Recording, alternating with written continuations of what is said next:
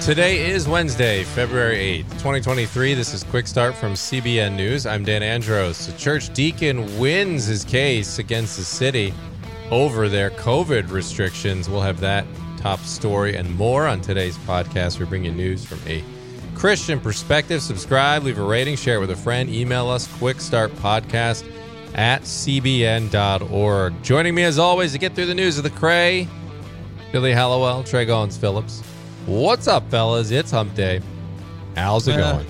Well, you know, no, it's all good. Okay, I'm on my third cup of coffee, so I'm feeling very invigorated. Right. I'm like hyper energized. The Energizer Bunny over there. If everybody could see our cameras, Billy's actually like slightly vibrating while he's sitting. I am here. I am ready to go. Yeah. I believe the term around the office that we use when Billy's in this mode is out of control. But He actually did say that to me before we started, just so everybody knows. It's true. OOC for short. We just know when you type that, you know.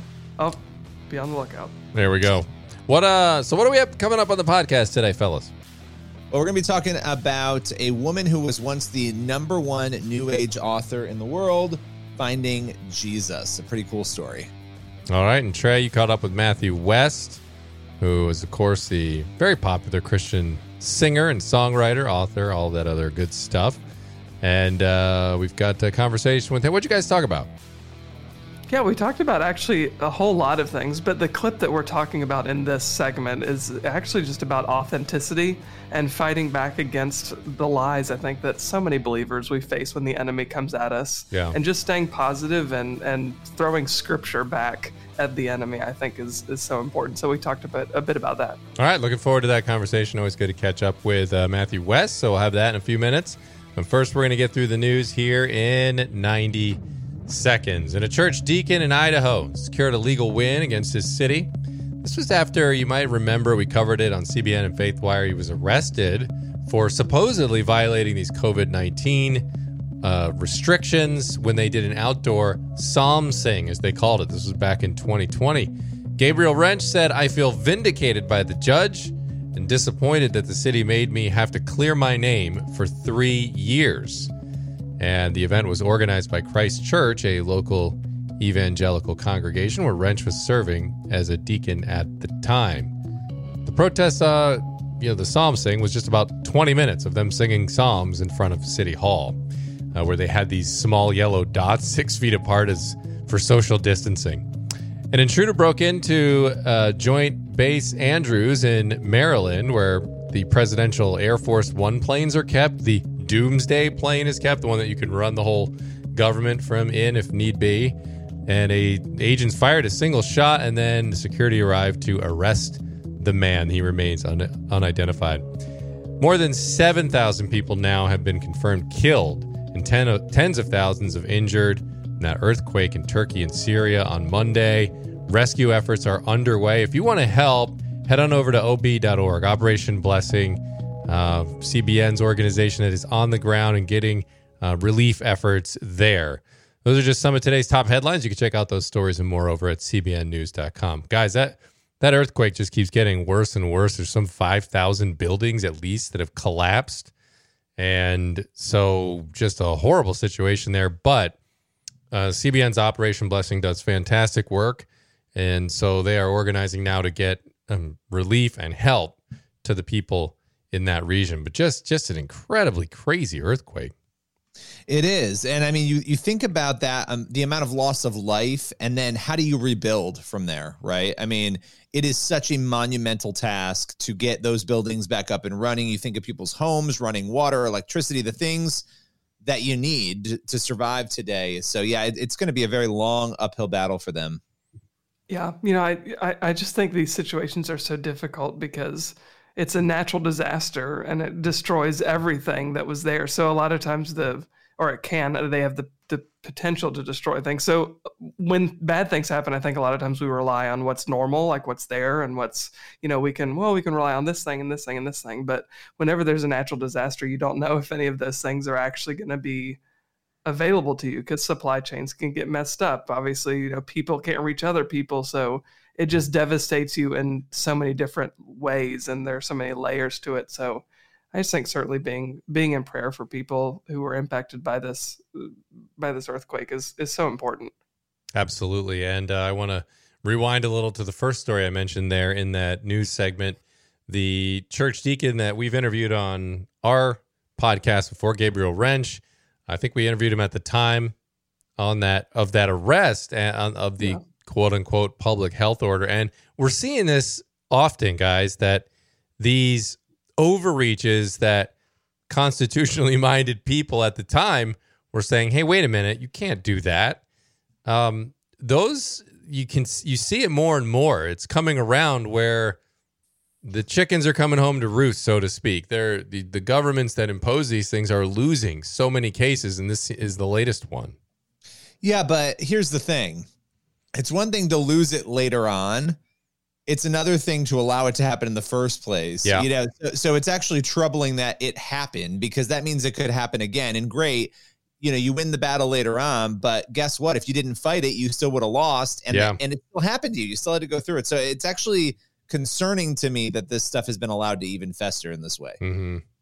Yeah, no, it's that these cases end up even being cases to begin with, I think should be a concern to us generally as Christians. I know so much of this happened in Canada during COVID, and California was another big area for a lot of these kinds of restrictions, and even parts of New York City, like with the Orthodox Jewish communities, so that these kinds of cases and these religious liberty infringement issues are even happening in the United States is not something that I would have imagined would be things that we would be writing about or covering.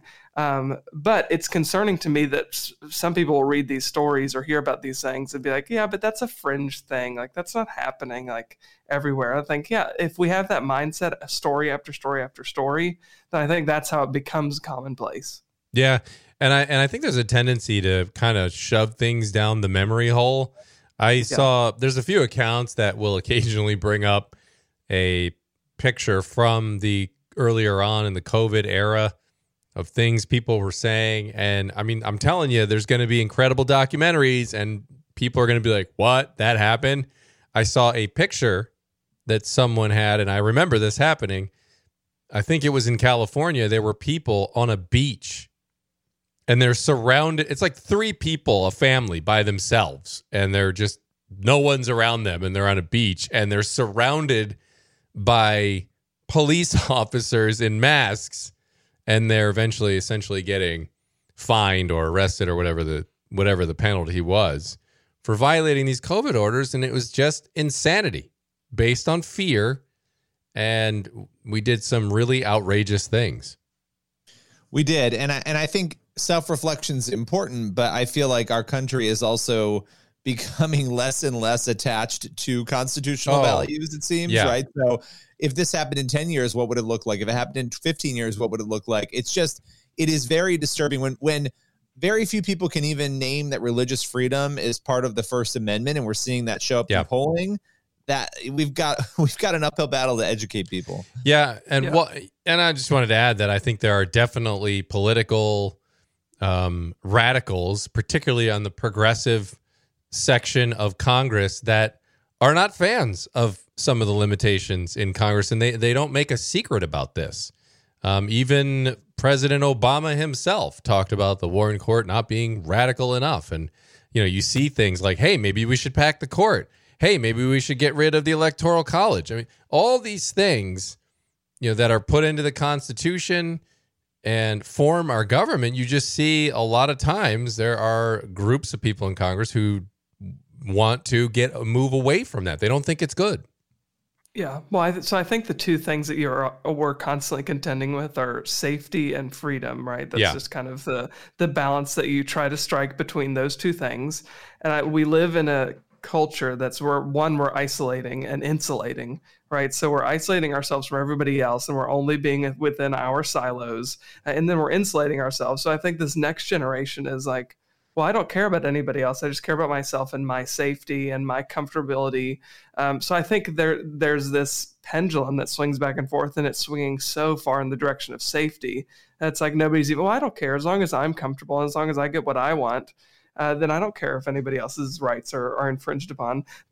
Obviously the the bad thing about having that perspective is eventually the pendulum swings and it hits you, because you're now, have a target on your back, and it's your freedoms that are getting attacked. So yeah, indeed. Well, I mean, it's certainly something we will not stop reporting on when the governments expand and push the limits of the Constitution, and we will continue to follow up on these cases that eventually get decided, and hopefully more of them.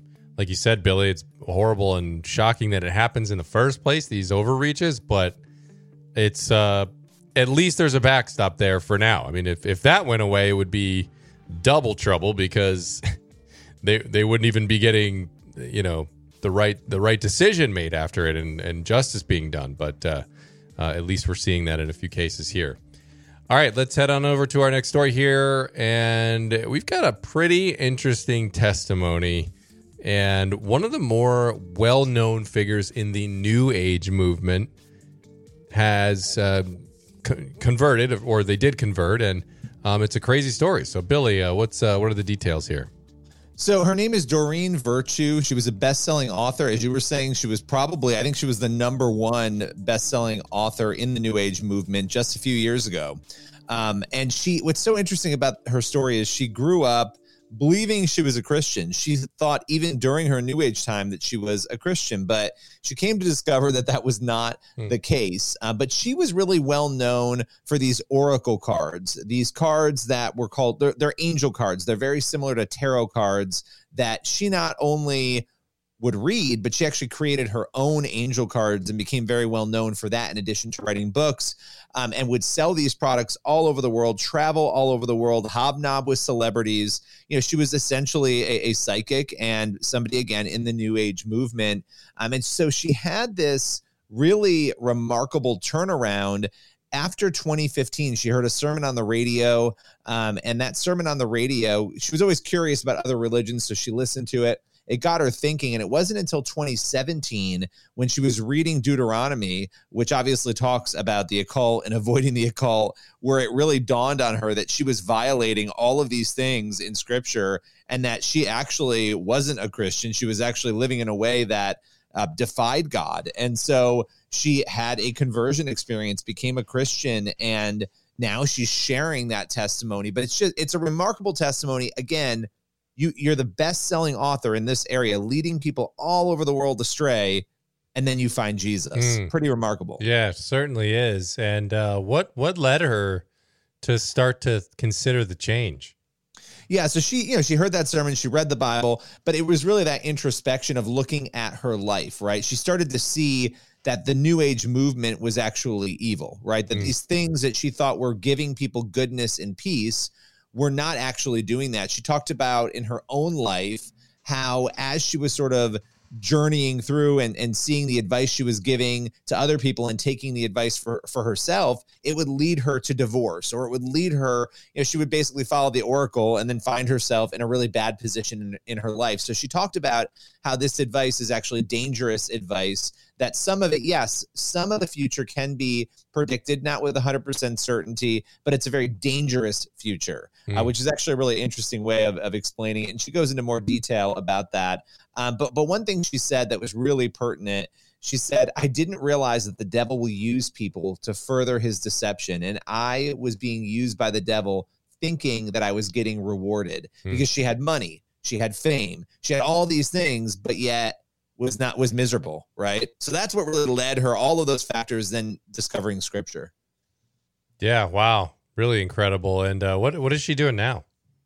So the part of her story that's a little bit heartbreaking is that she has all these products that people are still selling, these books that people are still selling. She's not involved in them. She's not profiting, but she can't stop it. And she talked about the fact that it's really difficult knowing that she's led people astray. She said, I'm devastated that some people may be in hell now because they were following my work. And that's something that weighs on her. So she now spends her time trying to undo her work. She's written articles for Christianity Today. She shared this story as much as she can because she wants to tell people, don't buy my products. So now she spends her time telling them, don't buy any of those things that I created. Wow.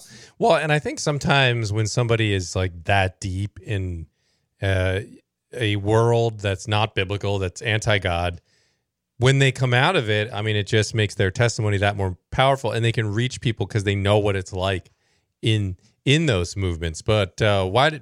So that's one reason it matters. But why else do you think it matters? Yeah, I mean, I think all of these stories deeply matter because they show us that it's never too late to change. And, we see all of these people, we're coming off of the Grammy Awards, that horrific display that we've talked about, right? You see these things and it's really easy to get really angry and to think that person's hopeless. They'll never come around, but you have no idea. If somebody like this woman can have this happen to her, anybody can have it happen. Yeah. And that's what I love about elevating and telling these kinds of stories. Yeah, absolutely. I mean, even you just think of Paul in the Bible, and he's, of course, one of the biggest persecutors of Christians, hated Christians, was persecuting them, and then becomes arguably the greatest follower of Jesus of all time, or at least the most influential. And so you can see God probably even sometimes makes it a point to use unlikely people just so it's more obvious of what he can do when he gets involved and when people believe in him and the change that can happen. It's even more remarkable when you see a dramatic change like that. So, all right, appreciate you bringing that story, Billy. That's going to head us into the main thing here. And Matthew West, of course, the award-winning singer-songwriter, author as well. He's achieved a lot personally and professionally. Most of us are familiar with him, but that doesn't stop the enemy from attacking him and making him feel like he's not enough in Jesus. So he opened up to Trey about how he fights the lies of the enemy on today's main thing. Matthew West is a fixture in Christian music. In addition to being known for his award-winning songs, Matthew is loved by his fans for his authenticity and upbeat personality. We recently sat down with Matthew to talk about how he fights off spiritual attacks that could keep him down. How do you combat that in your own life? The negative self-talk and the shame that you, as Christians, anybody is able to take on and kind of rest in. How do you set that aside and put it in its right perspective and still be authentic and transparent in your own life? Well, I mean, we're going deep now, dude. Let's go. I mean, honestly, man, if you looked through my songs and lyrics, like, you'd notice the theme of God's grace that I center on so many times. And it's a lot of that comes from the moments where I'm about to walk on stage and like I'll hear, I'll hear a voice that's like, who do you think you are, is usually how it starts. Like, you think you're going to go out there tonight and like lift up the name of Jesus, and like you were too busy to even read your Bible today? Like, who do you think you are? And I tell you, that phrase, who do you think you are, is something that like can just be a defeating blow for me when the enemy wants to get me. It's like, oh, I'm a fraud. That's what I'm because like I'm getting on stage and I'm supposed to act like I've mastered this, and I am no master at all. Like, you know what I mean? And then I feel like the reminder of, it's like, it's not about who do I think I am. Like, I love how the enemy can take things that sound accusatory, like he can make them accusatory, right? But then, like, when God is talking to us and when we choose to listen to the right voice, it's like, let me tell you who you are. Like, first of all, let me show you who I am. And then let me show you who you are. And I've got a new song that's coming out on the new record called You Changed My Name. And my goodness, it's like, I actually am just now thinking what I'm about to say for the first time. But I feel like I have a song that I can sing to myself when that voice comes to me when I'm backstage. Before I even get on stage, I can say, and I've had songs like that in the past, let me tell the enemy, who do I think I am? Hello, my name is Child of the One True King. I've been changed. I've been saved. I've been set free. Amazing Grace is the song I sing. Hello, my name is Child of the One True King. In some ways, I wonder how many of my songs have been written in response to that voice of the enemy that comes to attack me before I even go on stage. And so, you know what? If these songs help give me a voice back to tell the enemy to get behind me, then maybe they're helping somebody else do that too. You know what I mean? And I'll tell you what, never more than right now in my life have I been convinced that the songs I'm writing are not just for the audience, but they're for the singer too. And in that sense, like, I feel like every time I write a song, it helps me. It helps me deal with shame. It helps me remember who God says I am. It helps remember not to beat myself up. It helps me remember that the best chapters of my story could still be ahead of me. You know, it helps me not to be so hard on myself. You know what I mean? So these songs are helping me because they're drenched in the truth of God's word too.